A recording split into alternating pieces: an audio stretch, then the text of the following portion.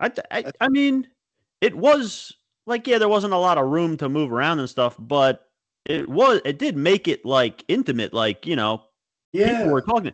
I saw people talking to each other that either hadn't seen someone in a long time, hadn't fished with someone in a long time. I saw people talking that had never met before, but had talked on the internet or they've seen their Yeah. posts and Yeah. whatnot. And I saw people talking that I saw like old school NJ fishing guys talking to new school mayhem guys that had no interaction with each other ever, even on the internet or anywhere. They were kicking up conversations too. I mean, it was awesome. Also, I, River Gnome was able to get a picture with every female in the room. Well, whatever, whatever floats his boat. Hey,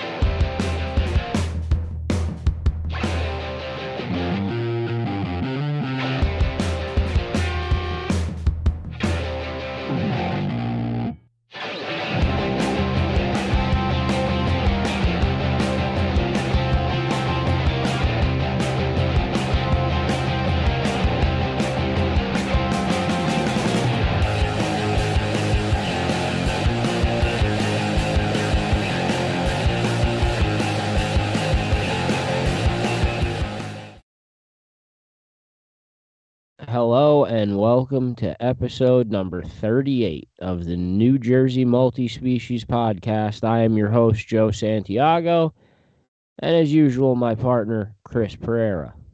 Well, Joe, you don't sound too good. I don't feel good either. You could, what are we doing? Oh, God. All right. So Joe's feeling a little bit under the weather, I guess, still, but we are going to start the episode with a recap of the NJ Fishing Multi-Species Mayhem Christmas party that we had. By the time this airs, Christmas has happened. Merry Christmas to everyone. Happy Hanukkah, whatever you celebrate. The Christmas party was pretty awesome. Yeah, it was. Joe was there, but much like he's acting now, he was a little out of it. Yeah, a little under the weather. I think if I could quote Jerry, where's Joe? He's late. He forgot the buckets. And then when he finally showed up, I think he said, Joe finally got here. He's late, and he looks like he fell out of a clown's ass. Yeah, that is what he said, isn't it? Those are his exact words, and I almost hit the floor laughing because it was deadly accurate. All right, whatever. Well, anyway, we're gonna bring Jerry on here in a second, and we're kind of just gonna recap the party real quick. Christmas party was a major success. It actually was like more crowded than anyone thought it was going to be, but I think there was still enough room for everyone. The prizes were just ridiculous. Like, we ran out of time because we didn't have enough time to give the prizes out. But then we just like stayed past the time anyway and kept giving out shit. And then like Jerry's wife like just snapped and started just launching t-shirts into the crowd. And then me and Chris started throwing t-shirts. It got crazy. But yeah, it was awesome. It was great. Met a lot of really cool people that like Joey X. I've talked to him online for years, and I never have met in person. Finally met him in person. That was cool. I'm trying to think of anyone else. I haven't fished with Joey in a long time. Me, him, and Scotty went on Mikey K's saltwater boat years ago, and we went shark fishing, caught a thresher shark. It was actually pretty awesome. Yeah, I saw that picture. That picture was in the Christmas party collage that took me 2 hours to make, that Jerry didn't even attempt to put on a TV screen at the party anyway. He just threw it in the garbage. Chris is totally ignoring everything I'm saying. Sorry, I accidentally tried. I tried to pull Jerry's brother Joe into the Skype, which he wasn't ready till later which is when I told him. I meant to try to bring Jerry into the call. All right. So give me a second here. Oh, that's right. Jerry's coming on this episode, so I'm actually going to ask him why he just disregarded my 2 hours of slideshow work and threw it into a trash bin somewhere. Oh yeah, you got to hold on to that for a second. Yeah, give me 1 second here because we're bringing Jerry in. I'm trying to think, I'm trying to think anyone else there that like I've pretty much talked to for a long time that I never actually met in person. Oh, there he is. I see him. Jerry, we were just talking about how we sent you all these pictures for the Christmas party slideshow that just vanished and seemed to never go anywhere. Yeah, along with your buckets, Joe. Jerry, I already ripped him about that. Oh my gosh. I quoted how Joe looked like he fell out of a clown's ass, man. I mean, that was dead on accurate. Oh, but, yeah, he shows up late, complains about not having the slideshow ready, blah, blah, blah, blah, blah. And then he wants me to go fishing. Come on. Well, besides the rough start, and the other thing was when I walked. So this was the same place, Woodbridge Brewing Company. It was the same building that you've used for a long time. All the NJ fishing parties that I've ever been to have been there, but these were new owners, and we were in a different room. And I just remember when I walked in, I was just like, Jerry, how the hell are 70 people going to fit in this room? Yeah, well, yeah. And, I had my doubts too, but, I think at the end of the day, I don't know if you looked at the new dining room they have down there, but it's all booths and they got that big, those big vessels separating everyone. So, yeah, it was crowded, but I don't know. I mean, it was like, there wasn't a lot of room to move around and stuff, but it did make it like intimate, like, people were talking.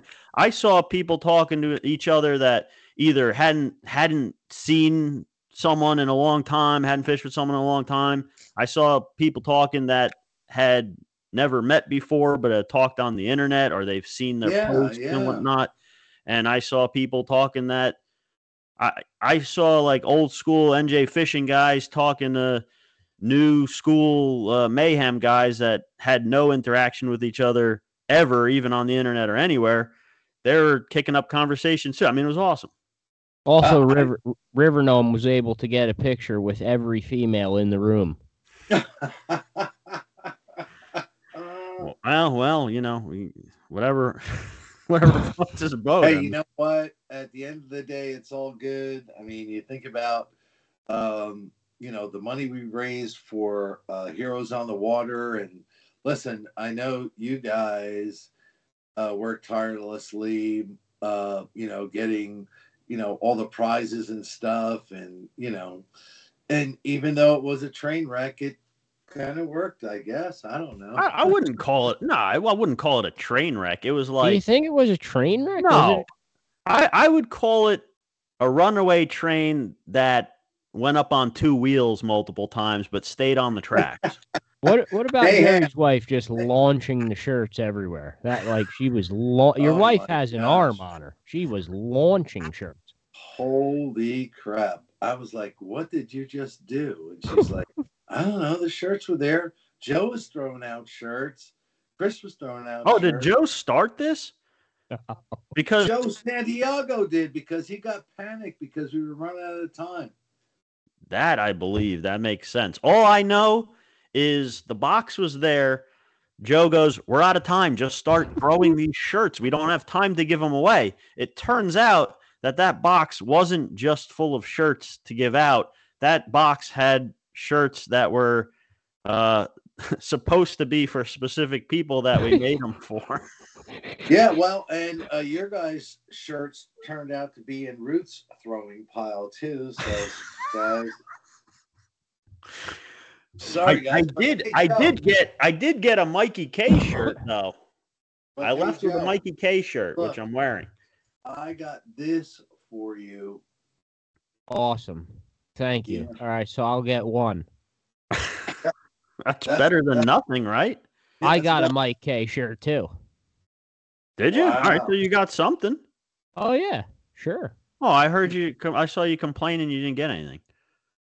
No, I didn't win anything. I won Oh. nothing. Mike K just gave me a shirt, and then of course, the shirt we owe him in return was in the box. We threw into the crowd also. No, I So, double checked with him. He did get a T-shirt from Max. Well, oh, he and did. Oh. you and Joe, Chris, are going to be rating Katie's treasure trove of stuff. Man, she and Leah, my buddy Mike's wife, they were like, "Oh my gosh!" Yeah, It's wait like a second. You know what I just realized? 3 women won like 75% of the prizes because They won it. the other woman, Dana, I think her name is. Oh, Dana, yeah, gosh, She cleaned up too. she did too. Yeah, good for them. The three Leah of won the land-based sharking trip, right? No, well, yeah, Leah Leah. did. Leah did. And she won a Lake Apacon guided trip too. Yes, she did. Yes, And she she did. won something else too, right? she The won. nor'easter Yeah. stuff. I won nothing. And a pack of lures, and she won like a bag of lures. I can't remember if it was the lures from Dow's or the lures from Mackin's Rippin' Lips, but she won a bag of lures too. No, Yeah, well- Mackin's Rippin' Lips was Katie won All right, that. then Leah won the bag of lures from Dow's. I was taking the pictures of all the prizes. Yeah. There were so many prizes. I took a pictures, I think, of everyone holding their prize. I mean, there's no way I could put them all up here, but we'll get them all up on different posts on Mayhem, NJ Fishing, wherever. Yeah, man. What a great time, right? Jerry, it was awesome, and honestly, it brought back a lot of memories. Like, we haven't been able to do this in 4 years, Yeah. and no, it was awesome. People wanted it to come back. People who just found out about it wanted to come check it out, and they did. I know a lot of people regret not being able to make it, or even a couple of people claimed they didn't know it was happening. I don't know what rock they were living under, but I did post it. I posted it everywhere. Well, listen, if you didn't have a good time at that party, it wasn't our fault, right? I mean, for sure. it's crazy No, how much stuff we gave out. Do we have the numbers on the donation, or are you saving that for a post you're going to make? No, I already made the post, and it was $1,060. And I emailed the guy from Heroes on the Water on Sunday, and they are just so thrilled and happy. And, listen, it's all good, right? I mean, and listen, I know Joe, Chris, you guys, poured it all into it, and so did your wives and girlfriends, and I know Ruth did, and although it was like a blur for us, it was all worth it. Jerry, I don't know. I said this to you too. I don't know how you and Ruth used to do this, just the two of you, honestly, because this was crazy. And then, Joe shows up with 8 buckets when we needed like 2, and he asked for 4. Well, Chris, and truth be told, so it's about, I don't know, what time was the party? It was 7:00. I texted him at like 6:45-ish, thinking he'd be on his way down. I said, turn around now and go back to your house and pick up all the stuff that you forgot. And he goes, oh shit, I forgot the buckets. And I said, wait, you just sent that text not knowing anything, just almost to kind of bust his chops. Exactly, because he's told me how forgetful he is. And so, oh my God. Just on a whim, I sent that text message, and you said, oh shit, do you really need the buckets? And I'm like, yeah, we need buckets. And if you don't show up with the buckets, my wife, you're going to feel the wrath of my wife, Ruby. You don't want to be on the other side of that. So I Googled it, and it was like less time to just go to Woodbridge Harbor Freight and buy them than to go home. It was faster. Fresh buckets, fresh new buckets. Fresh brand new ones. I want one of those buckets for keepsake, Joseph. Oh, you could have it. All right then. You should have left it there. Yeah, no, Joe texted me and said, I forgot the buckets. Do you have any buckets? I said, no, I don't have the best I had was I had some Beamer hats that we could turn upside down and put stuff in. That was about it. Well, yeah, truth be told, I had some buckets at home, but I wanted Joe to sweat it. So he came through. In the end, he came through. No, hey, all's well that ends well, right? I mean, It was an awesome time. We'll be posting pictures and stuff all week on all our stuff from the party. It was awesome that the guys from Heroes on the Water could actually be there, and one of the veterans actually did a little speech, which was awesome. Yeah, and I'm glad everyone chipped in, got the raffle tickets, and we're able to donate, over $1,000 to this cause. It's awesome. Yeah. Listen, I mean, every year this party's just like surprises me and exceeds my expectations. I mean, the generosity of all the people who gave the door prizes and the people buying the tickets. I mean, it's just, I don't know. It just amazes me every year. You think you'll do it again next year? Well, Ruth is still recuperating, so I think she might be in retirement. But I think we can get Katie and Joe, your wife, and I don't know. We'll have to recruit some other women because us men are not very well organized. At what point did you pick up on that? Was it when the shirts started, or was it when the raffle numbers started getting mixed up and we didn't know which prize we were raffling off at any given time? Or hey, it's every year. I mean, it's like Groundhog Day. Do you want to comment on Chris just handing the rod off to some random person in the crowd? What are you talking about? Me and Jerry are pretty sure you just grabbed it and gave it to someone. No, you guys called out a number while you were holding one of the rods, and everyone in the room thought that's what that number was for. You didn't. Yeah, and then you can't take that back, Joe. No. What do you mean? I was holding a bag of rubber stuff. You weren't the one calling the numbers. Jerry called the number while he was holding the rod. So when the winner came up with that ticket, I said, all right, what prize? The rod. Everyone in that corner that heard me ask what was the prize thought it was the rod too. That's why no one said anything. Yeah, but it was in your hand. Not my hand. I didn't touch nothing. Oh, look, I was just taking pictures of the prize winners. Hey, I told you look, while we were singing the 12 Days of Fishmas, we were basically wasting a lot of time that we should have been giving out prizes. And then next thing we know, there's only 10 minutes left. And Jerry's wife, Ruth, is going like this on her watch. You guys are running out of time. I feel like I was on a game show. The 12 Days of Fishmas was a whopping success. You got to like that. Come on. That was funny. That was pretty funny. And the ugly Christmas sweater contest. Come on. Could have had video, but Chris banned all video from the room. There's video. Is there? Yeah. All right, then. Are you kidding me? People were recording all kinds of stuff. Oh, I thought you banned it.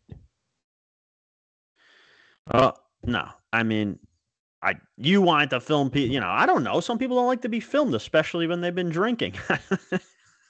Especially with the eggplant and someone dancing with it down in the after hour party. Whoa, we don't talk about the after party. Not naming any names.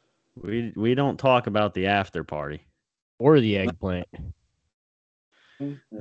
Well, Jerry, thank you so much for coming on. Thank you so much for asking us to be a part of this. Yeah, man. And hopefully we get to go fishing together soon. Jerry, before you leave, the whole rest of the episode we're devoting to kind of people jumping on and giving their best catches, best fishing stories. You kind of gave us the idea to kind of close out the year. What's your favorite catch of the year? Just real quick before we let you go. What jumped out at you for you? I have to say it was. Can I guess? Can I guess first? Can I Go guess ahead. what it is? Frank Mihalik's blackfish. Well, no, I'm asking Jerry what's his favorite personal catch that he caught. Well, I didn't have to be. I didn't happen to be with Frank Mahalik when he caught that blackfish, so that's not my. Although I like Frank, it's not my favorite fishing thing. I guess it had to be with my grandson. Man, we just had such a great time fishing in the spring and the fall, and he's really into it now. And that What'd you guys fish for? How old is he? Well, he's 7, and we fished at the South Branch in the spring and the fall, and he caught a couple of trout in the spring, and he caught a largemouth at the South Branch all by himself, and so that's it right there. Nice. I guess I'd have to say that was mine. That's awesome. That's a good start. Everyone else coming on is going to have to follow that. There you go. Jerry, thanks for coming on and recapping the Christmas party. It was awesome again. I hope, I'm glad we could help you bring it back, and I'm glad you decided to bring it back.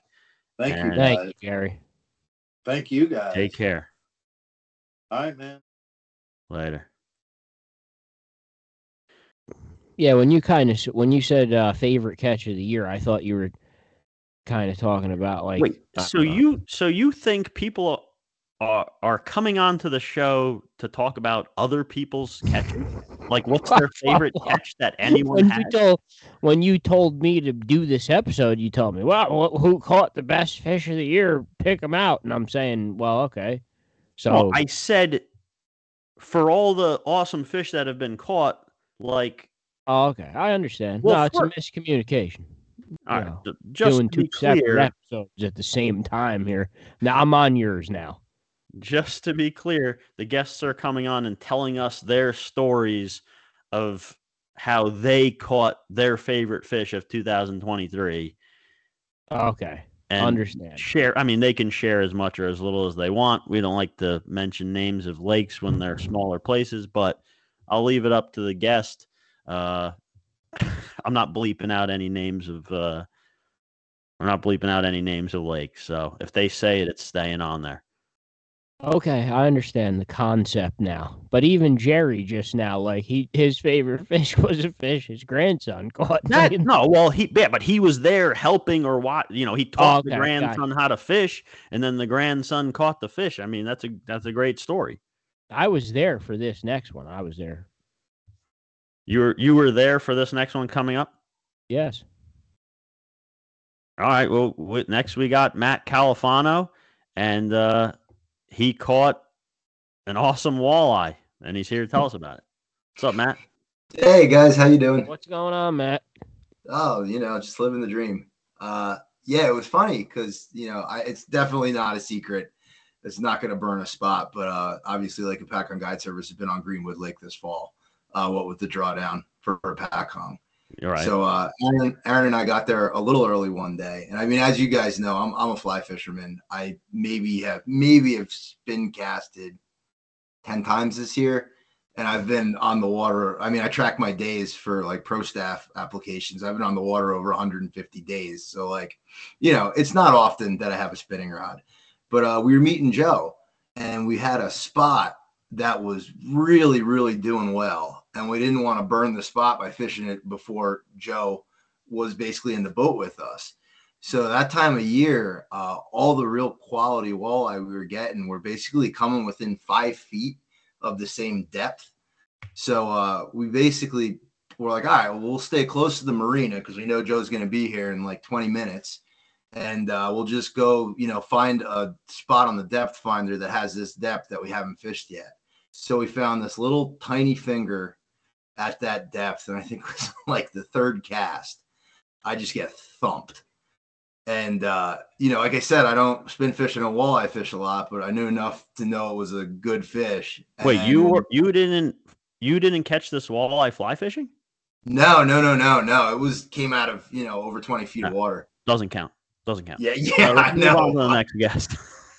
Well, it was funny because, I knew it was a good one. I reel it up, and it was a monster. It wound up coming in at 28 inches and 8.5 pounds, which was obviously my personal best walleye. I mean, at that point, I think it's 7-pound walleye previous was my best one that I caught like the week before. And that's the current leader for Skillful Angler board. Yeah, and it blew away the one previous. I think the one previous was 24.5. So I mean, it wasn't even close. Like it was. Joe's the one who told me about it. What is? He's like, you should. He's like, you should check out Skillful Angler, and because I'm pretty sure that would Deuce, that beats. hold on a second, Deuce. Are you getting this, Deuce?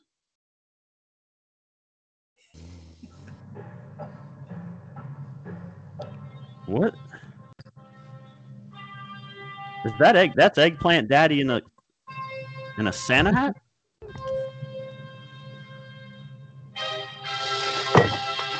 What? So, well, hold on a second. All right, so there was a little bit of controversy with the walleye this year, with the Skillful Angler. So Eggplant Daddy also caught a big walleye this year. Oh yeah, and they sent. So he's got the patch sewed to his ass. I know some people just listen to this podcast and don't watch it on YouTube, but we're looking at Eggplant Daddy right now in a Santa hat with a Skillful Angler patch sewed to his ass and a certificate with his name on it with a big what? How big was Eggplant Daddy's walleye? Can you read that, Joe? 28.5. Oh man. Hold on a second. But the reason the state still has Matt certified is because they will not certify Eggplant Daddy as a human, and so they're leaving Matt as the leader. Matt, that's why Eggplant Daddy's here today. Oh man. Oh, my hat's off to Eggplant Daddy. That was that's some catch. I mean, don't tell me you got it on a fly rod. No. No, no, I don't think so. I wouldn't believe he's nodding yes. No. My stars. I think he's bullshitting us. Okay. Now, I did see Eggplant Daddy act. I mean, he was kind of teasing you. He's busting your balls online. I don't know if he called you Matt Cauliflowerano. Oh my! I don't know if you saw that. I did not. I'm gonna have some words. I make a good eggplant parm. Whoa. So there's Eggplant Daddy's in on the turf war on. Why is he back? Why is Jerry? I just hope to God we don't lose control of this episode like we lost control of the NJ Fishing Mayhem Christmas party. Can we get Eggplant Daddy off the screen now? I've had enough of him. Get rid of Eggplant Daddy. Matt, I know you had said in the Eggplant the text, Daddy's waving. Okay. You had a couple other pretty notable crazy catches this year. Yeah. Like the walleye may have not even been your favorite one. No, correct? my favorite one for the whole year was I actually pulled a 28-inch rainbow trout out of my own lake with my own friends on opening day trout. And that was crazy. It was a stalker, obviously, so it was much less skill required than catching, even a fish smaller than that that's a wild fish in a river. But I was in the boat with two of my best friends, and we were sharing a nice bottle of whiskey, and this fish just pasted an ultralight. And by the time we got it to the boat, it was a 28-inch rainbow. And I have it at the taxidermist right now because my lake gets up to 80 degrees in the summer. So there's no way that fish would survive through the summer. So that was probably my favorite catch. And then I did get an ice out this year, 10-pound, 6-ounce largemouth. So that was the closest. 10 pounds? Are you serious? That's crazy. That was the closest I ever got to breaking a state record in anything. Was that in a smaller lake or a bigger lake? Yeah, it was in my private lake. So, I mean, Okay. the amount of people who fish it, you can count on one hand. There's like 5 people who fish it regularly. Did So you get I wanted a to- length on it by any chance? No, I just had my bogas with me. I didn't have tape. Oh. But What would you guess the length is on a fish like that? Sometimes they're fatter and shorter. Sometimes they're longer. And yeah, it didn't seem like it was that long, to be honest. It was just built like a tank. It was really, really fat. God, So I'd probably say- had like 8 bluegills in its stomach, each Yeah. adding like a pound to it. And it definitely was. That was a really nice catch too from this year. But If I you don't know. told me you caught that in a public New Jersey lake, I was sitting here ready to call you bullshit. Oh yeah, no way. I'll believe it from a private lake, but that's an awesome catch. Just to give you perspective.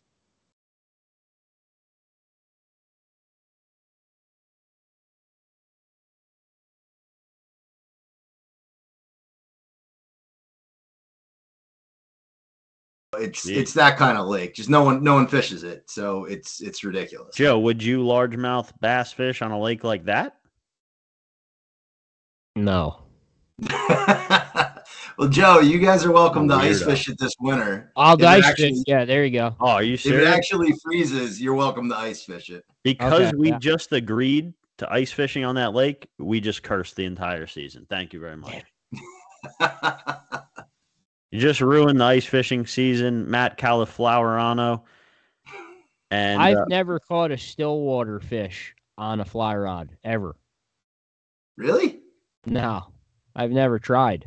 Oh, they're fun, man. Smallmouth especially. Smallmouth are great on a fly rod. Yeah, I've never done it.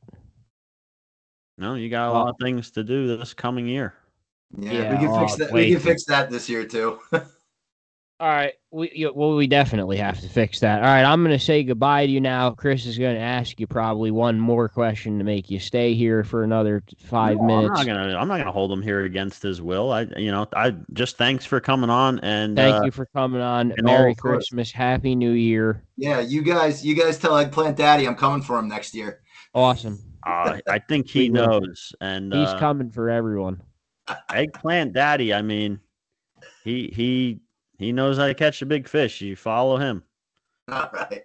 See you guys. No, awesome fish, awesome stories, man. Thank you for sharing. Thank you, man. We'll talk to you soon. All right. Thanks a lot, fellas. Take care. So that was cool.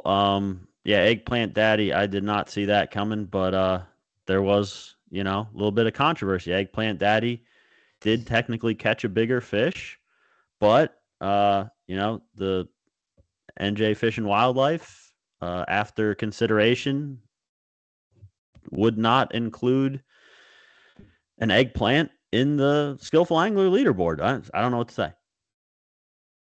Both fish are awesome fish, and we'll just move on. Next, we have the hybrid striped bass skillful angler leader, Joe Santiago. No, that's not accurate. Oh, okay. All right. No, next we have. You can talk about that after. I don't want to. I'm just disgusted. No. Well, I'll ask you about it later. I don't want to. We got Chris Lito on next of the Gambler. And, wasn't Chris Lito just here a week ago? Why is he back again? Well, he had such a good time, and he was at the NJ Fishing Christmas party, and him and his wife told me he had such a good time. They love watching the show, and I figured he has to have some awesome stories from 2023 because even if they're not his very own. Chris, I need to get right down to this. First of all, what are we doing about Madusky? Because he stiffed us on the party. I mean, we have to retaliate somehow. Chris, do you know Mark Madosky as well? Of course. Oh yeah. Yeah. So this guy, he only signed up to come once Lido did. We asked him for 3 months. Mark, will you please come? No, I won't come. No, I won't come. Oh, Chris Lido's going? Oh, I'll go. Well, no, that's not totally true. So at first we asked him if he wanted to come. He said, "Nah, that sounds stupid." But then pretty quickly after that, he realized it wasn't, and he did want to come. So he said he was actually going to come. Yeah, exactly. And then out of nowhere, he's like, "I can't go anymore." And we're just like, okay, whatever. It is what it is. Did he really say he can't go anymore? I This think he was the just first didn't show time. up. No. Oh, no, Joe. That was the first time. Oh, the first one. Okay. Then, yeah. now I didn't know that he only then wanted to come again because his fangirled buddy Lito. Chris Oh, Lito yeah. is coming. I didn't know that part, but that makes sense. Total fangirl job. No, I ain't going. No, I ain't going. Oh, Chris Lito's going? Yeah, I got a babysitter. I'll go right away. Yeah, he was like right at the end. But Mark texted And then he me stiffed today. us. Stiffed us. Yeah, he did. He did. I guess there was more food at the buffet for me then, because I certainly went to town on that. Well, that was one of the few complaints that people had was there's supposed to be more pizza, and the place just stopped putting out pizza. I didn't get any pizza. Jen Wong brought me I don't know, 8 pieces. Are you serious? Yeah. If you know Jen Wong, you're hooked up. He has connections everywhere. I know Jen Wong. I'm friends with Jen Wong. He didn't bring me no pizza. Yeah, just ask him. Yeah, I think it was more for my wife, if you know what I mean. I think Jen would want to bring her a few slices and be quite the host, Jen was crushing on your wife? Jen was being Jen, All right. He's a gentleman. He was being a gentleman. He had the Terminator. Was he wearing the Terminator jacket? The leather 30-pound jacket? Yeah, he told me his piece was in there, but it wasn't in there.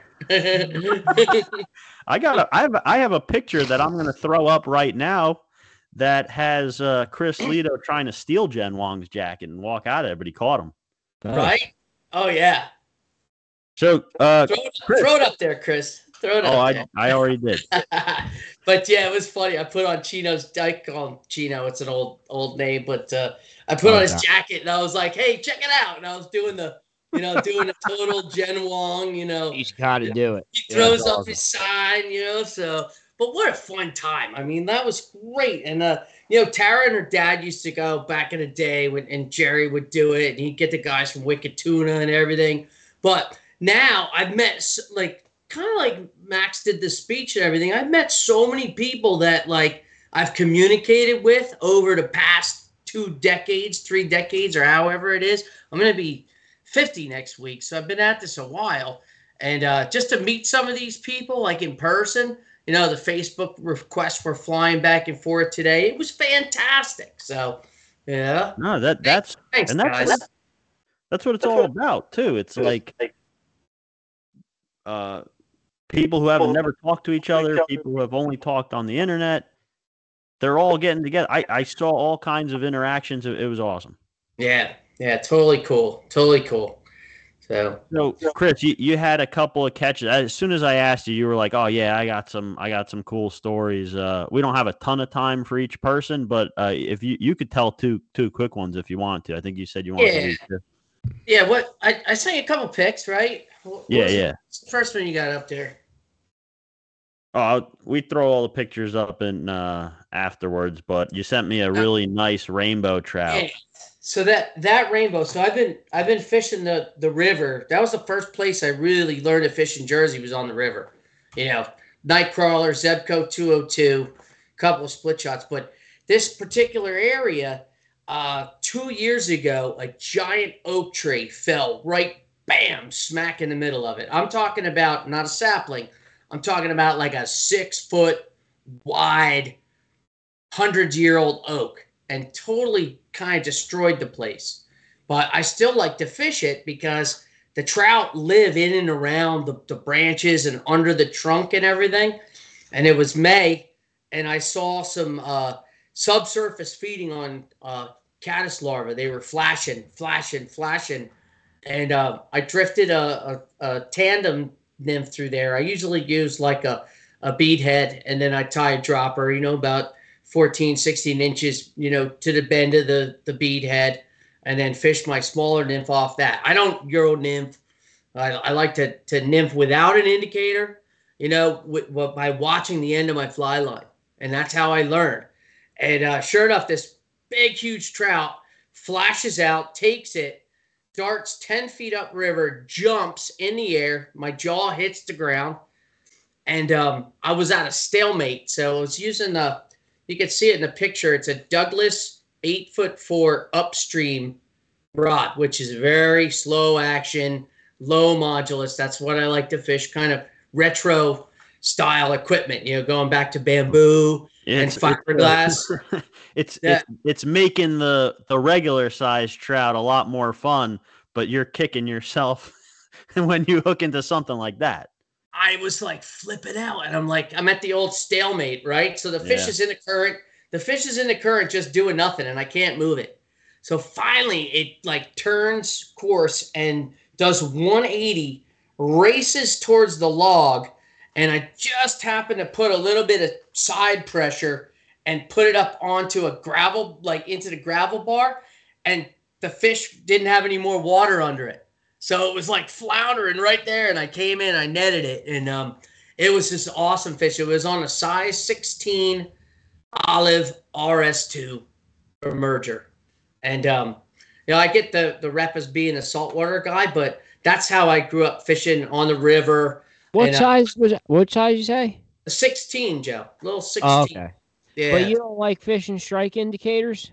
I don't. I never have.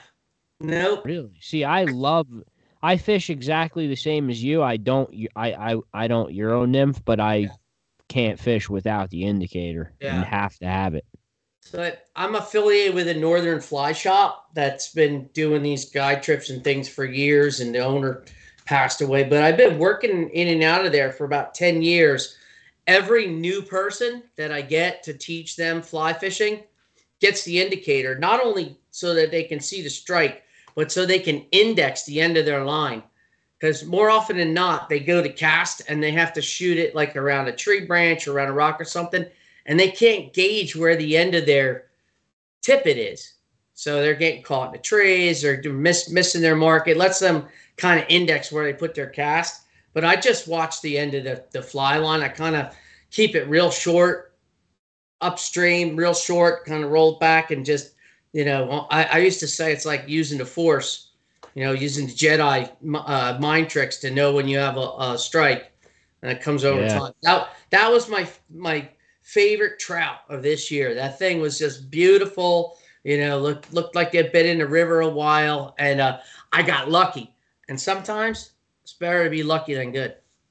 You always need a little bit of luck in anything you do. You make your own luck, but at some point, there's just certain things that are out of your control, at least to some percentage, and you need a little bit of luck. But Sure. What I got from that story is you're a much better fly fisherman than Joe, and Joe uses a bobber to fly fish, and you don't because it's less cool. Listen, I also have indicator tippet, which is colored. So like when I think the fish are scared of the indicator, I'll take it off and I'll put the tippet on. So it's like what he's doing, but mine's colored, so I see it move easier. Yeah. But I need something. He's just doing it with What's nothing. the difference between an indicator and a bobber? One's red and white and got a spring-loaded little. Well, one of them I can tell you. One of them, question. There's no difference. One's 25 cents at Walmart, and the other one's $8.99 at Ramsey Outdoors. That's right. That's it. That's the difference. Where are my lightning strikes? Listen, an indicator's a much more precision-built instrument, dude. The airlocks, especially, they have to run inline. It's not like just a bobber. Yeah, bobber. But I did notice you were like real professional about not naming the bait shop. You can totally name the bait shop. It was Shannon's Fly Shop, right? Yeah, Jim Holland and I were really good friends. In fact, when I was a youngster, Les Shannon would eat at Gronsky's Milk House in Highbridge. And he and Mr. Gronsky would talk about trout fishing, and I was like a fly on the wall. And then I would go into Shannon's, and Les would be smoking Marlboro Reds and drinking like Bushmills in his coffee. I mean, the place just reeked of cigarettes, and it still did until, the new owners, Abraham and Lindsay, really made it look nice, but it was quite the hovel for a long time. It's a nice little fly shop for sure, and I don't I only dabble in fly fishing. I do it when other people are going, and I tag along and try to pick up things here and there. But I've stopped in there. It's a real nice shop. I had to pick up some hooks. But yeah, man, that was an awesome trout. I lost one that I don't know how big it was, but it was that same caliber of like an, oh my God, like what am I gonna do? The thing looked like a steelhead, and this is in New Jersey I'm talking about. And Chris, you saw mine break off right in front of you. Yeah, no, and I was in that same spot early, and the thing just took off like a rocket. Jumped like 3 times on the third jump. It just snapped the line. I put too much pressure on it. I did not have enough experience fighting big fish on lighter leader fly tackle. Yeah, so it is what it is. But a lot of people get into what I call no man's land, is that they don't keep the fly line under their pointer finger, right? Yeah. So they set the hook, and their 2 hands come apart like this, right? They got the fly line in one hand and the rod in the other, and now they're stuck. Yeah. Because in order to get to the reel, they have to throw slack. And you know how a trout is. If you throw them a little bit of slack, they're gone. So, but I did the opposite mistake. I didn't give him enough of. I didn't have enough line off the reel already, and then when he went, I had nothing left, and I tried to like slow him down a little bit with my finger, and I ended up putting too much pressure and snapping the line. Yeah, that's high modulus rods are tough too. I mean, these fancy Winstons and Scott Radians and everything, they'll throw a fly line a country mile, but they're so fast that there's not a lot of shock absorption there when you're fishing tight quarters and you got short lines. Yeah. Well, you know how when you're fighting a fish on a spinning rod and it takes a run, you kind of bow into him and let the drag do the work. So I kind of instinctively did that, not, and then I'm like, oh crap, what am I doing? Snap, too late. Yeah. But do you think that fish would mean as much to you if you would have caught it on spinning gear? Nope. It was on a fly I tied. All right, I like this guy. Oh, he didn't say he tied the fly to. Cool. I got all my, look. Oh, hey, don't. There's his bobbin. I'm on here. This isn't a fly fishing episode, though, Chris. And you Chris, can you call me later? We'll talk off. Call Joe and talk. Tell him a bedtime story about fly fishing before he takes. You use a ceramic bobbin or? No. Don't answer that. No. Listen, Chris, you sent me another awesome picture of a tuna. Tell that story real quick because I got to know what happened with this. That was one of the coolest fall canyon trips of the year, and it started out. It was absolutely dismal. So we got to the Hudson Canyon, 100 miles out from Manasquan Inlet, and we're riding around looking for warm water, and we could find zero warm water. Like the warmest water we found was like 63.5 degrees. So we set up and we start chunking. Didn't get any bites. It got starting to get dark, and I had some friends in the bow that were there, and they both got hit. She lost hers, and he stayed tight to his. Well, he fought it for 3.5 hours, went around the boat, like under the anchor tree and around, and eventually lost it. An hour later, same thing. Another customer comes tight to the fish, 3+ hours on the rod, and we lose it.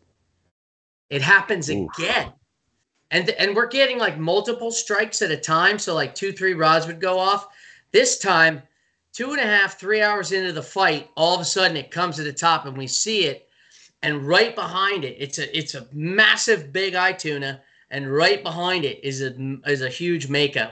The only reason we got that fish in is that a mako corn cobbed the tail right off of it, and we were able to get it in. God. So we were in the cold side of the Hudson where the big eyes like, and they always talk about wolf packs of big eyes, right? They hit in 2s and 3s on the troll, and same with on a chunk. And that was a really memorable fish. 3 of us lifted it through the tuna door and got it in. And you want to know a tragic part about it is the guy that initially hooked it didn't fight it for most of the time. We did. Our mate John, who's built like a brick outhouse, he was just handled the rod. Yeah, he just was too tired. After like 15 minutes, he's like, I can't do it. So How big was the tuna? Did you guys get a weight on it? No, but I'm saying, 250, 275, 300 maybe. It lost a lot of blood. But And he was fighting it on what kind of gear? probably like 60-pound test. So like 30 right. wide or 50, 50 size reel with 60-pound test. And he didn't offer one piece of fish for the rest of the passengers or crew or anything. He took the whole thing home. Wow, good for him. Oh, all right. I mean, I'll give him the benefit of the doubt. Maybe he just wasn't thinking about it. I don't know. Yeah, I mean, it would have been nice. Hey, everybody get a little chunk of tuna. It was a slow trip. I mean, we've had some great trips this year, but that one was the trip of the big eye tuna, and I had never seen a fish fight that stubbornly for that long, and eventually the fights just came down to the angler not gaining any line and the tuna not moving. Like, just that was it. Stalemate. It sounds like it's safe to say if that mako didn't take that tuna's tail bite, you might not have been able. I mean, well, you guys probably landed the fish still, but I don't know. Not on that tackle, Chris. Nah. I mean, we were. Right. It was like elephant hunting with a BB gun. We were pretty outgunned for those things. We're set up for 50, 60, 70-pound yellowfin, and maybe it was 275, maybe it was 3. I don't know. We didn't have a scale big enough. Well, yeah. Awesome. I mean, that's a pretty cool story considering that the shark actually. I mean, a lot of times a much bigger shark come just take half the fish, ruin the whole catch. This shark seems to have just taken enough to let you guys get that fish in, right? But didn't ruin crazy. The majority of the fish. That's didn't ruin the meat, and the teeth marks, like the bite radius was like perfect mako size, and the depth of the bite was like 4 inches deep. You could stick your hand. It was like obviously a really big shark. Oh my God, cool. That's awesome. That's an awesome story. Yeah. That's pretty cool. Chris, thank you so much for coming on again. Please call me soon about fly fishing when Chris isn't around. Right. Sounds good, my friends. And thanks again. It was a great time seeing everybody. And keep up the good work with the podcast. It's awesome. You guys are really generating something really positive. So thank you. Appreciate that. Thanks, man. Mm-hmm. Take care. Bye. Now that tuna story is awesome. I mean, that's probably my favorite so far. That is, if the shark wouldn't have bit the piece off, he probably wouldn't have landed it. They were losing that battle. Like their gear could not land that fish. Like, they couldn't handle that fish. And all this, like, talk about needing a little bit of luck and getting. Yeah. Speaking of offshore fishing, our next guest here. Chris, you want to introduce something? Did you forgot his name? I know his fucking name. Go ahead, introduce him then. It's Luke. I don't know how to say it. La Prairie. Yeah, right, last time. Yeah, you got it. You got it again. Did he get it? Good job, Joe. Yeah, you got it again. Oh, I was just gonna call you Luke the Puke.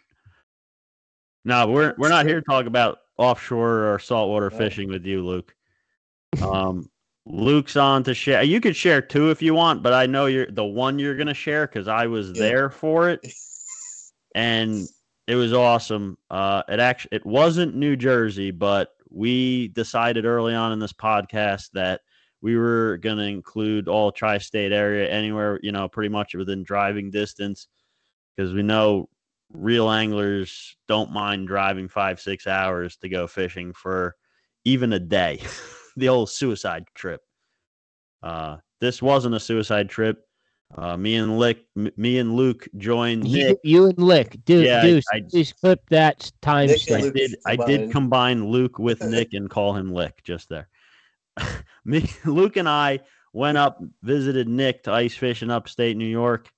Luke, tell a story, bro.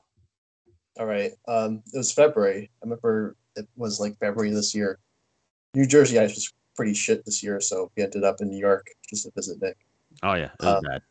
So we were in actually Lake Ontario itself, but obviously it doesn't freeze too well. But the the bays and the harbors do pretty well. So Nick, he fished it a bit. He gets some big crappies out of there, but he was targeting pike today, right? So he gets these big, not even big suckers, but he gets suckers maybe like this big. That's like 5 or 6 inches. Were those not the ones that we like went into some no, not the alley Asian not the food Asian market. store? No, it was on a live sucker. We were using What did those you just too. say? Nick made me and Luke so me and Luke are driving up to upstate New York, and like No, obviously never. you know that the trip up I there's like nothing there, like you're just driving. But for anyone that doesn't know, some guy has eagle claw hooks in his backyard. yeah, we've done like in a trailer in their driveway, we've done that too. But this was like we had to pull off into this like town in the middle of nowhere, and we're following Nick's directions, and he's like, oh, yeah. There's on the one corner in the alley, there's this door. You go in, there's an Asian food market. They'll have these, what the hell did he call them? I don't think I can say that on this podcast. He doesn't want you to share the name of the bait? Didn't we have a frozen, nickname? We have a nickname. I think it's the actual name of it. That's not the nickname. Oh, that's not he didn't make that name up? No, it's real. Oh, this is the dumbest name in the world. Anyway, all right. So we went out of our way to do this, buy this like weird stuff in this sketchy shop. I guess we didn't even end up catching the fish on it. All right, go ahead. Are you talking about the same stuff you use here in New Jersey for putt? No, okay. No, they're big dead baits though. Essentially, they're just big dead baits. They're kind of like a mackerel. They're like small. Yeah. Don't worry about it, Joe. It's a secret. But yeah, we had those set up on tip ups, but also I was using some of Nick's like live suckers from the bait shop in town, about like 5 or 6 inches, right?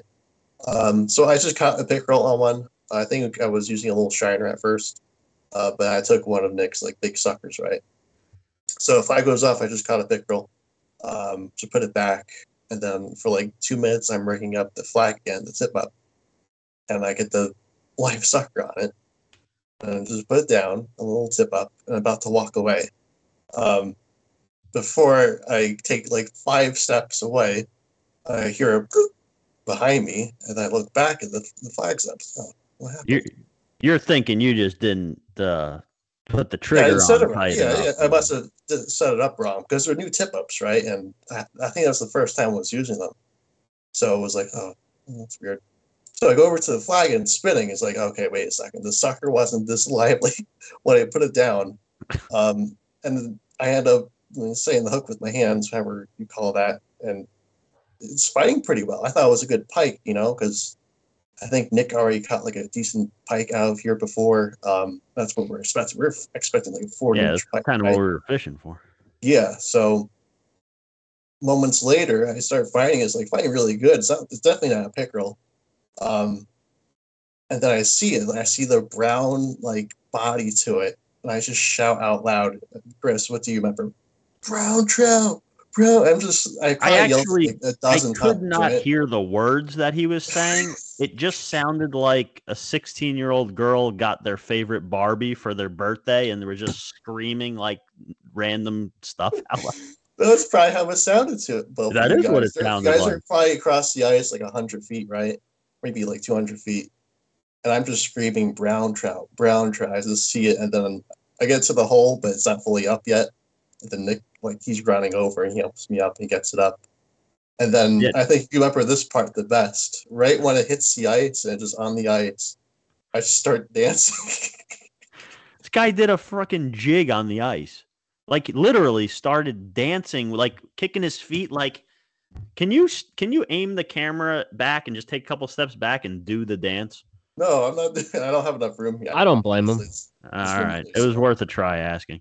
Next time you see me, I can do it. Now I know when you started yell. So keep in mind, just so everyone can picture this, we got the tip up set up. We were fishing for bigger fish, but when I ice fish, I like to stay busy. We had a school panfish that was moving around, and we were kind of following them. So I'm sitting there jigging, crappie, perch. Like, they were okay. Some of them were small. Some of them were okay. They weren't like, it was nothing crazy. When I hear him screaming, I looked up and I'm like, what an idiot. And I just went back to like fishing. I thought he was just being stupid. But Nick went running over to help you. Thank God. Yeah, Because Nick knows when I freak out, it's something like crazy. Yeah, he knew you actually needed help. I was just like, I just looked up and I'm like, what an idiot, and I just went back to like catching 10-inch crappies. But like, did he end up grabbing that fish for you, help you land it, or He did help me. I remember. yeah, I mean, you tell me that would have been tough to land on your own. I'm sure. I was too shocked. It was how big? I think it was like a 30-inch brown trout, but it was like tanky. I'll send you the pictures. Oh yeah, I'm popping the picture up on here while you're talking about it. But did we measure it, or we didn't have a measuring tape? I don't remember. I forget what it was measurement, but it was my PB, of course. I haven't. Yeah, it was an awesome fish. Yeah, it was a nice fish. After I saw him start dancing, and Nick's like, "Oh," I'm like, "Oh shit, they're serious!" And I go running over. I'm like, "Holy shit!" I start taking his picture. And I'm like, we got some nice pictures real quick, and we were able to release that thing back. And oh my god, that was awesome. I'm glad I was there for that. That was awesome. I was so glad both of you were there for that. That made my whole entire ice fishing season. Something had to, because nothing that happened in. I think we didn't even ice fish in 2023. There was no ice fishing. We were able to get on the ice here in New Jersey between last Christmas and New Year's, and then that was it. Yeah, I remember last year was around Christmas time, and then we were all hopeful, right? Yeah. Nope, it all disappeared. It never came back. And now, because you just told an ice fishing story, you cursed this year's too. You're the second person to curse ice fishing season on this episode. So thank you for that. But Luke, buy me in New York when they have ice. What? What'd you say? Me? Yeah, what'd you say? I said, catch me in New York when they always have ice. Yeah, well, they barely had ice last year. I mean, they barely did, but we still got. We didn't get to fish wherever we wanted. We could only do certain spots. Yeah. But no, Luke, it was an awesome catch. I'm glad you came on to share it with everyone else listening, and thanks for coming on. And we'll fish soon. We'll talk to you soon. See you. See you, Luke. Joe. Yeah, yeah, Joe. I don't that brown trout was awesome. There's no other way to describe it. But I can't even imagine. I mean, I've caught them on I've caught those big giant trout up on like that one private lake where Scott lives, but yeah, that's not the same as a wild one. Like not a wild one, but one out on a public lake. It's been going through the process. Well, it's not a stocked fish anymore at that point, in my eyes. That would be so really sick. Especially imagine if it was on the jigging rod instead of the tip up. Oh, God, yeah, that would have been awesome. But all right, we're gonna circle around back to saltwater now. We got Jerry's brother Joe Zagorski on here now with us. What's up, Joe? What's happening? Hello, Joe. Nice to have you. Thanks. Glad you recovered from the Christmas party? Oh, I know. I'm a reformed, so 32 years dry for me. Oh, all right. Hey, good. I mean, I didn't do much either. I didn't have time, but the sodas or whatever you wanted to drink elsewise was included too, right? I mean, you bet. And you look like you had a good time anyway. That's all that matters. Yeah. Yeah, I think everybody had a good time. It was a good party, no doubt. Yeah. So, Jerry was telling me you had this crazy tog story from the Osprey, and I have to hear it. And I don't know what the story is. He did not tell me. Joe has no idea. So this is the first time we're hearing it. But interesting. So anyway, myself, my brother, Artie, and Tim go out on the Osprey. Guess it was somewhere around January, and we're fishing, and the bite's a little slow. And I decided to go from a rig to a jig, and casted, just said one of the Hail Mary ones because the bite was bad. So I threw it probably 200 feet from the boat. Let it hit the bottom. As soon as it hit the bottom, I just watched the line just started walking. Set the hook, fought it for quite a bit of time. Hard time getting it off the bottom, get it to the boat, and it's a beautiful, like 13, 14-pound fish.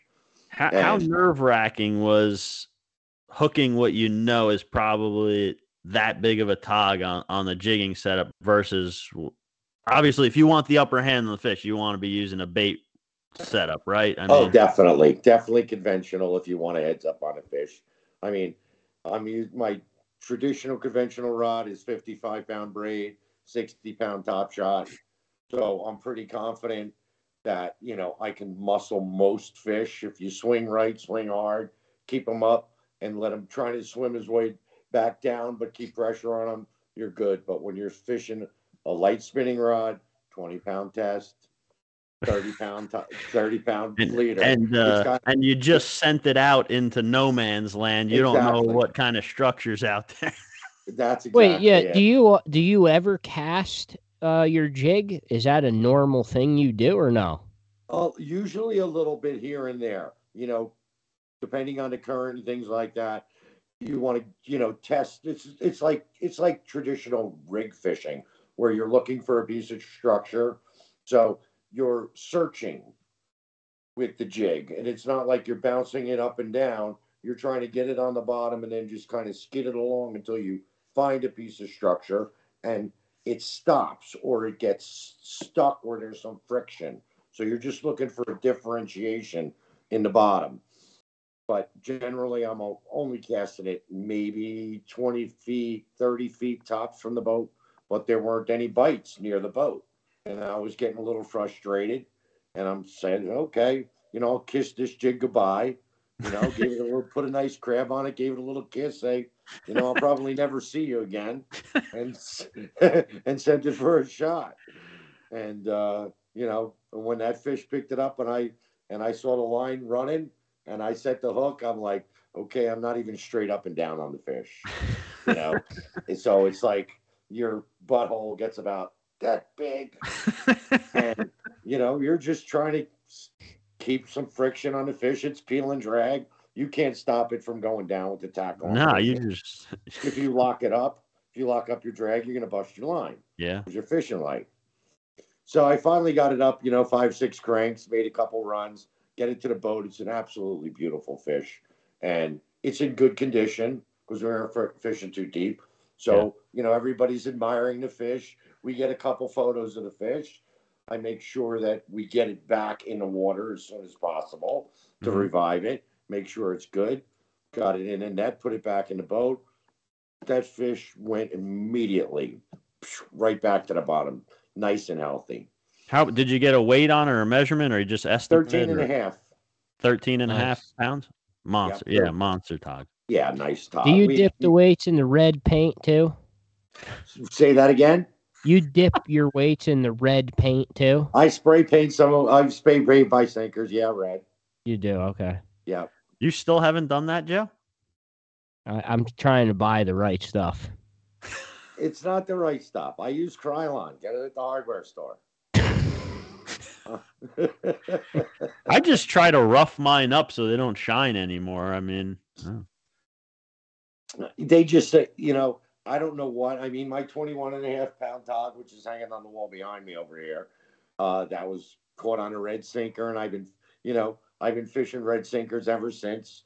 It's like. Did you say a 21.5 pound? 21.5.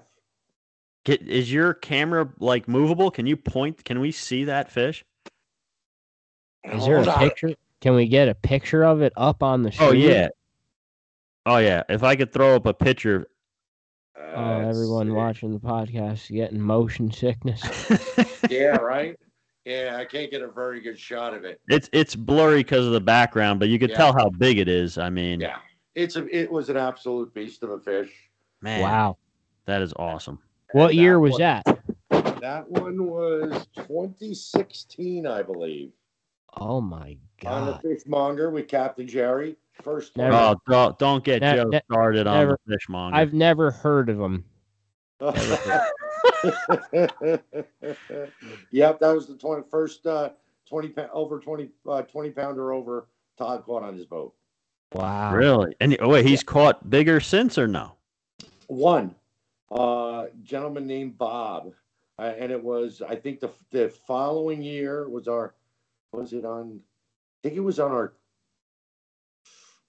New Year's Eve trip. It's like this gentleman Bob pays for the entire boat, and Jerry takes whoever Jerry and Bob want to take. And it's usually only 6 or 7 of us, and we fish a half a day. And I was fishing right next to Bob. And Bob's an elderly gentleman, wasn't in very good physical condition. And we're both fishing the same spot. And all of a sudden I look over and Bob's locked up on a giant. And I'm biting my lip because I don't want to say anything because he's doing all these things wrong. And his reel is twisting to the right, and he's trying to reel, and his hand, because he doesn't have much strength in his hand, keeps sliding off the crank of the reel. Oh man! Just keeps sliding off. And finally, we get it to the boat. 2 of us each grabbed the net. We got it from each side and boarded the boat. And that was a 22.5-pound fish. They had to net it with 2 nets. Well, we just wanted to make sure we got the fish. So Wow. on one side, I'm not sure it was Sean or Roger on the other side, where we just made sure that whichever way the fish was facing, when it got to the top, that one of us had a net on it. Man, that's talk about being ready for anything. That Well, I do know what it's like to fish next to someone that's doing a lot of weird, wrong stuff, and it's pretty cringy. But well, you got to, you know the same thing I know about fishing, and that is, in my opinion, 50% of fishing is luck. You have to be lucky. You have to be lucky enough to get the bite. You have to be lucky enough that your line's not frayed, and you've got to be lucky enough that the fish swims the right way, that you're able to get it to where you want it to get it and get it in the net. So there's so many things, so many lucky things that you have to have going in your favor to land a fish of a lifetime, regardless of species. It's one of those things where, right day, right bait, right place, fish are hungry, everything goes your way. You can only do so much as an angler. Right. And I know you didn't hear our previous guests, but this is not the first time that attributing a awesome catch to some luck. It's been mentioned already, I think 2 other times already. I mean, and you're absolutely right. There's nothing in fishing that's ever going to not involve some aspect of luck. Whatever percentage you want to tag onto it is always going to be some. Yes, no doubt. But Joe, there's some other part of that story that I cut you off with that big fish. Yes. So go ahead and continue because Jerry mentioned something. So about 10, 15 minutes go by, and I'm fishing, again, next to Tim, like I always do. Tim and I are like bookends. We fish together all the time. And Tim throws down a jig, right crab, everything, right where we had been fishing, nowhere near where I had casted. And all of a sudden I see his rod double over. And I'm saying to myself, boy, I hope he gets it off the bottom. I hope he gets it off the bottom. I hope he gets it off the bottom. And he fought the fish for a good amount of time and finally got it up, a few cranks, and finally got it to the top. Another beautiful fish, weighed somewhere in 12, almost 13 pounds. And getting pictures of it, Tim drops the freaking fish on his head and kills the fish instead of releasing it. So we can't release the fish because now he's mortally wounded, the poor thing. And because the rule on the boat is possession, Tim gets all the money from the pool and he wins the entire season prize for the boat, for the biggest fish on the boat, because it actually was possessed. So hold on. Beautiful custom rod, and that's how it went down. So you caught this big 13, I forget the ounces, but over 13-pound fish. Yeah. Did you know at that time that would have been the current leader? Oh yeah, absolutely. All right, so I mean that's pretty respectable. You still wanted to release this fish because it was big, and you want to help the population. That's respectable, right? Release the fish.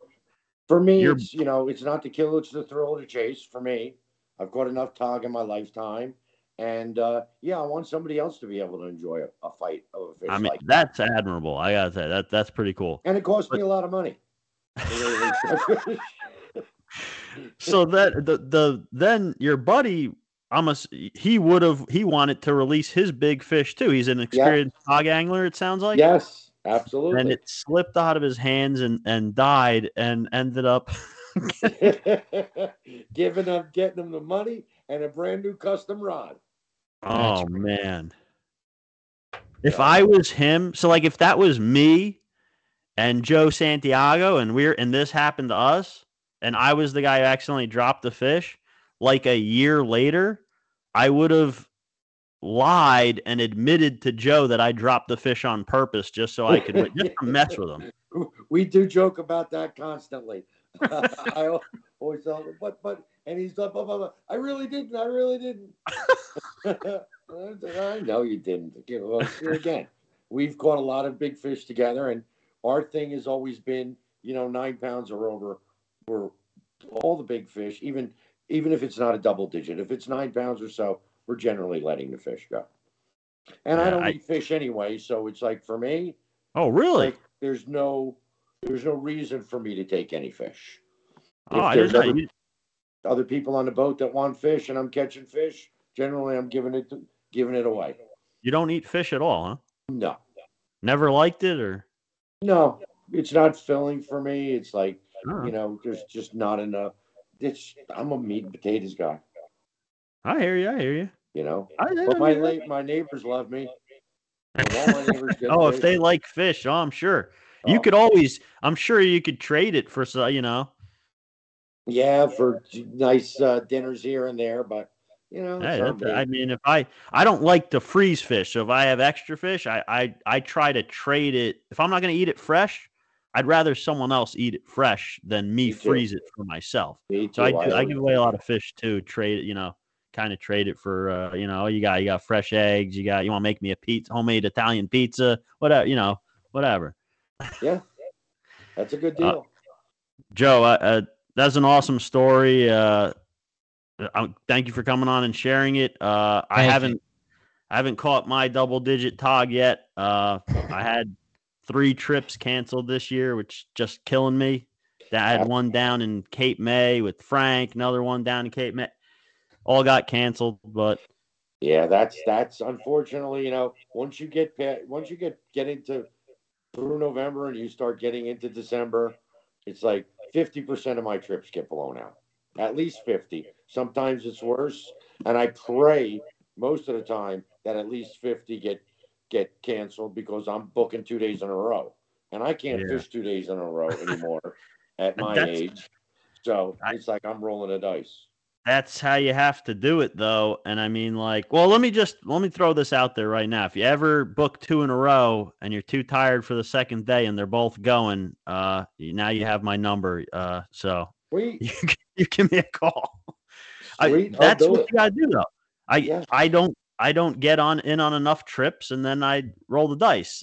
Because I'm thinking if I do all these trips and they all go, I'm gonna freaking have to sell my truck and go bankrupt. Yeah, exactly. The other safe bet normally, which I use a lot in January and February. Unfortunately, I can't use January this year with the Osprey, but I can use the Starlight Fleet that's out of Wildwood, and they're good. They're both good fishermen, and it's a bigger boat, so there's a less chance of getting blown out. And I always have bait laying somewhere, so it's I'll book big boat trips. I'll book kite boat trips. I'm not, it's not all charters for me. I do enjoy fishing with a lesser amount of people, but I have a lesser chance of going too. And the thing that does stink about charters is when you're chartering a boat and that forecast is questionable and that captain doesn't call it off until 6 or 7 o'clock the day before. Generally, you're not going to get on another popular boat. Yeah. That you want to get on at that short a notice. They're usually booked. No, yeah, exactly. So, well, no, if you ever have an open spot, or I'm always looking to try to get in on some of these trips and get my double digit one. My biggest one's about 8 pounds. Trying to get that double digit. So, but I love it. Tog fishing is it's awesome to me. Yeah, there might be a couple openings. I might have an opening on the 9th, though. It's the 9th of January in Cape May with Fish and Fever.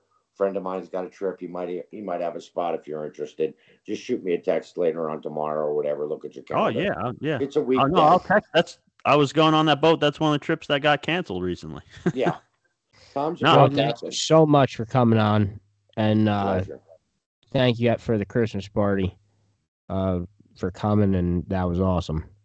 Yeah, I was happy to come support everybody there and support the cause, which is an important one. I'm a veteran, not one that served in any wars, but I did my 4.5 years in the Air Force, and it's near and dear to me.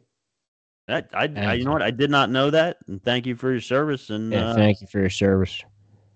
Yeah, pleasure. Thank you for coming on. Best thing that ever happened to me. Hopefully, yeah, you could Nice. hook us up with some TOG spots. Unless it's Pastorino, we don't want to fish with him. Anyone but I do. I do. no, not me. Thank you, Joe. You, my pleasure. Take care, bud.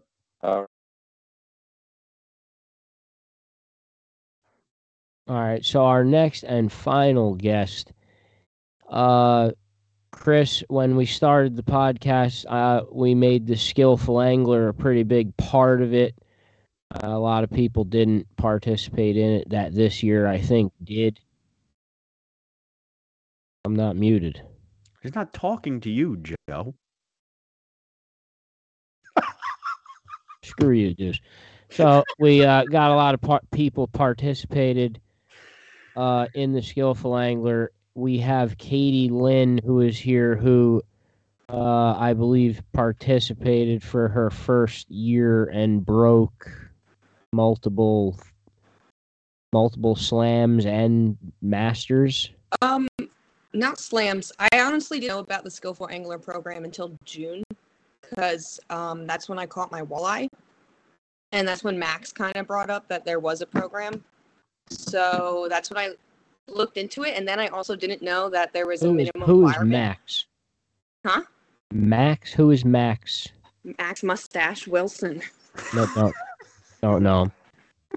Yeah, and he's just some kid. So he told me about it, and so it was June. It was like the beginning of June, and then I didn't realize there was a minimum for the fish. I thought you just had to beat the highest person. So for the longest time, I never even measured my fish or weighed my fish.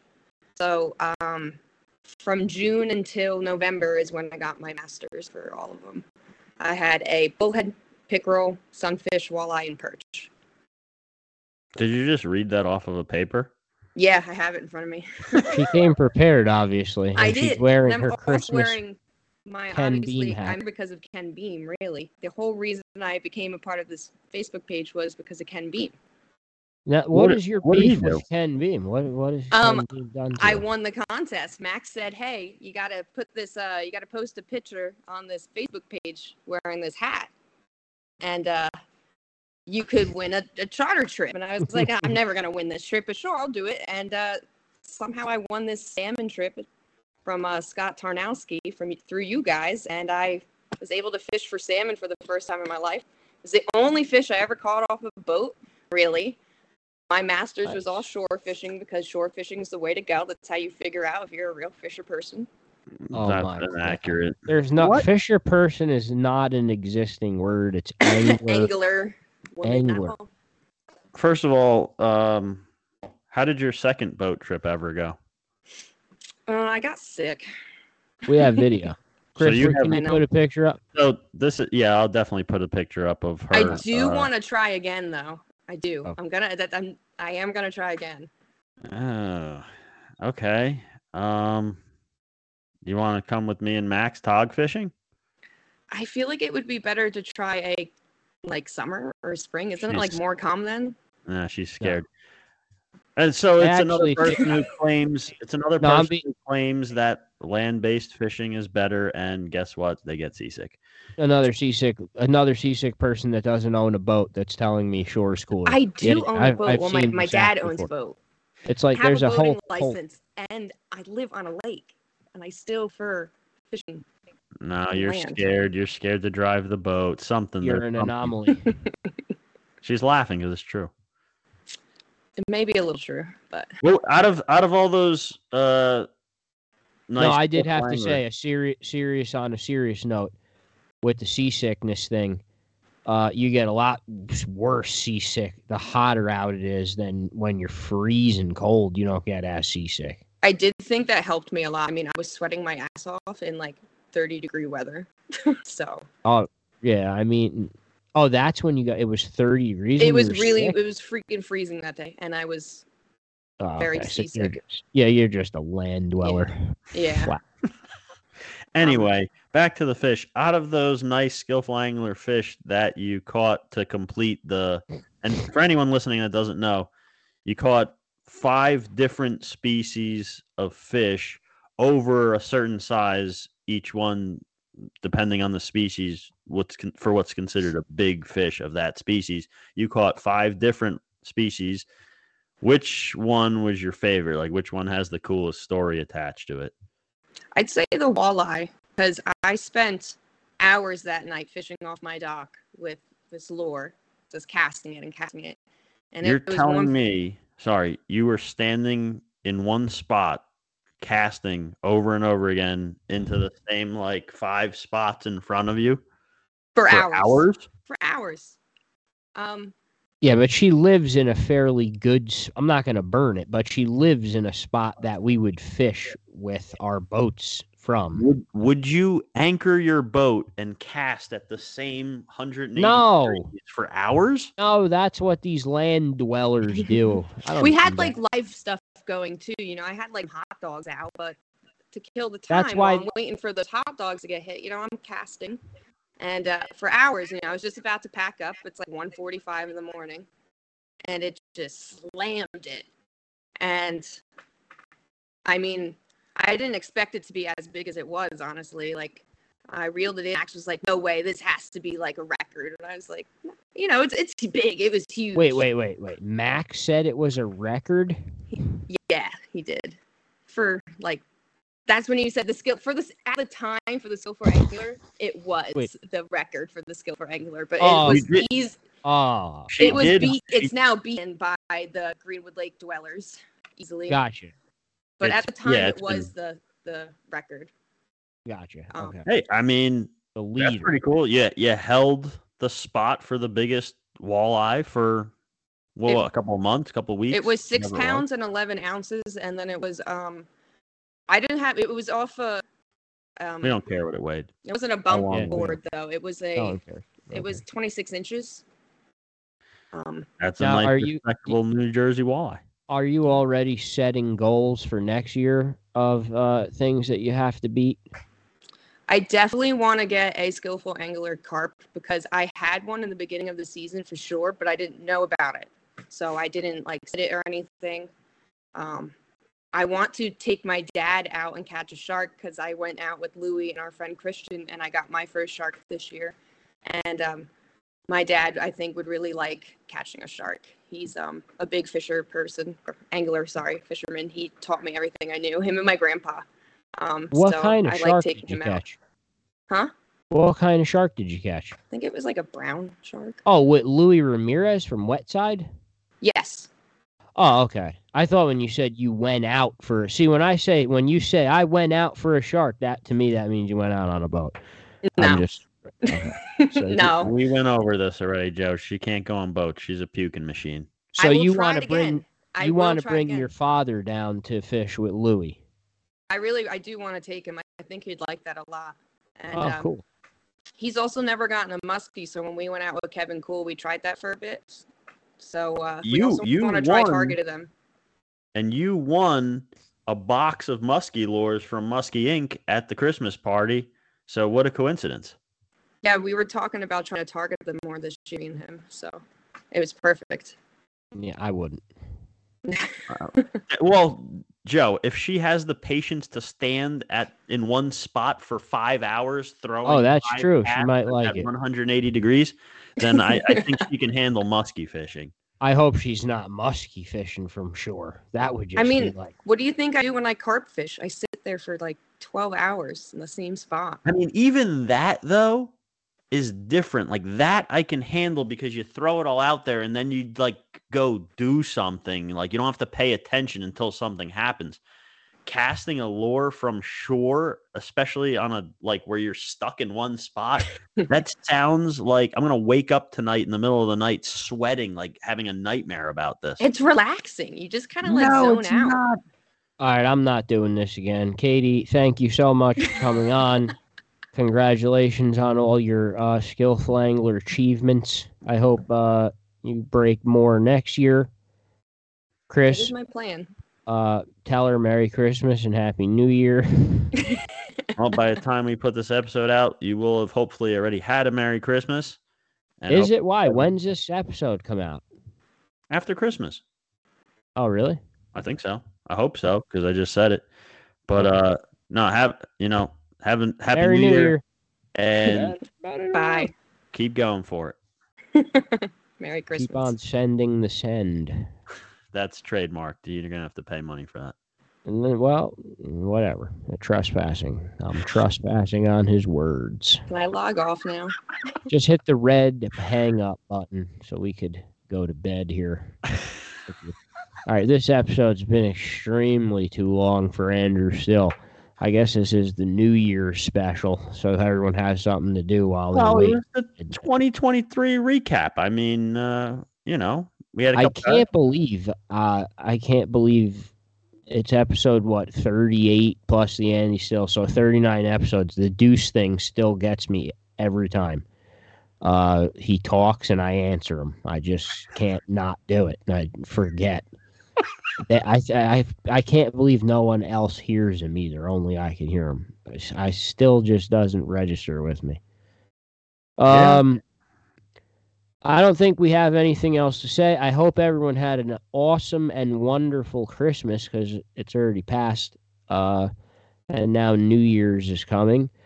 I went black fishing on Saturday. Hopefully that was great. And I caught like a 9-pound fish at least, I hope. Don't start talking about stuff that hasn't happened yet. Well, it did happen because this episode's in the future. It might have happened, but now you just cursed it. But I guess we'll find out. Happy New Year. Happy New Year, guys, and we will see you in 2024.